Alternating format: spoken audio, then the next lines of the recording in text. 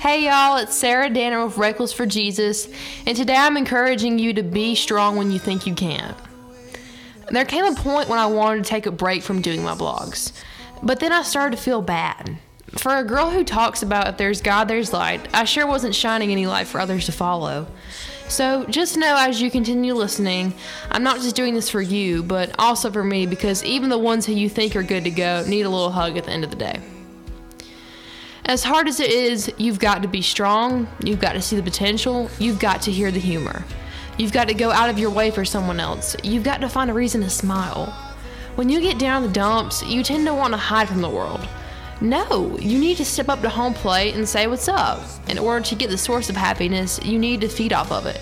Not say, oh, I'm not in the mood. Get in the mood, because all you're doing is dragging everybody else down as well. Look, I get it. I'm a girl full of hormones. I get sad when I see a dog chained up to a fence. We get so attached to people in this world that when they leave or hurt us, it seems like everything is falling apart. We're here to lift others up and inform them that only their beliefs about God are going to matter in the long run. Because the only person who is actually worth something is waiting on us in heaven. My point is, don't get swallowed up in the grief, but instead of hope and joy. Please don't forget about God when distractions enter. Those are the times when you need Him the most, and they bring you closer to Him. He is the best listener I've ran into by so far. And not just because He can't physically say to my face how crazy I am. If you don't have anybody to be strong for, you have God.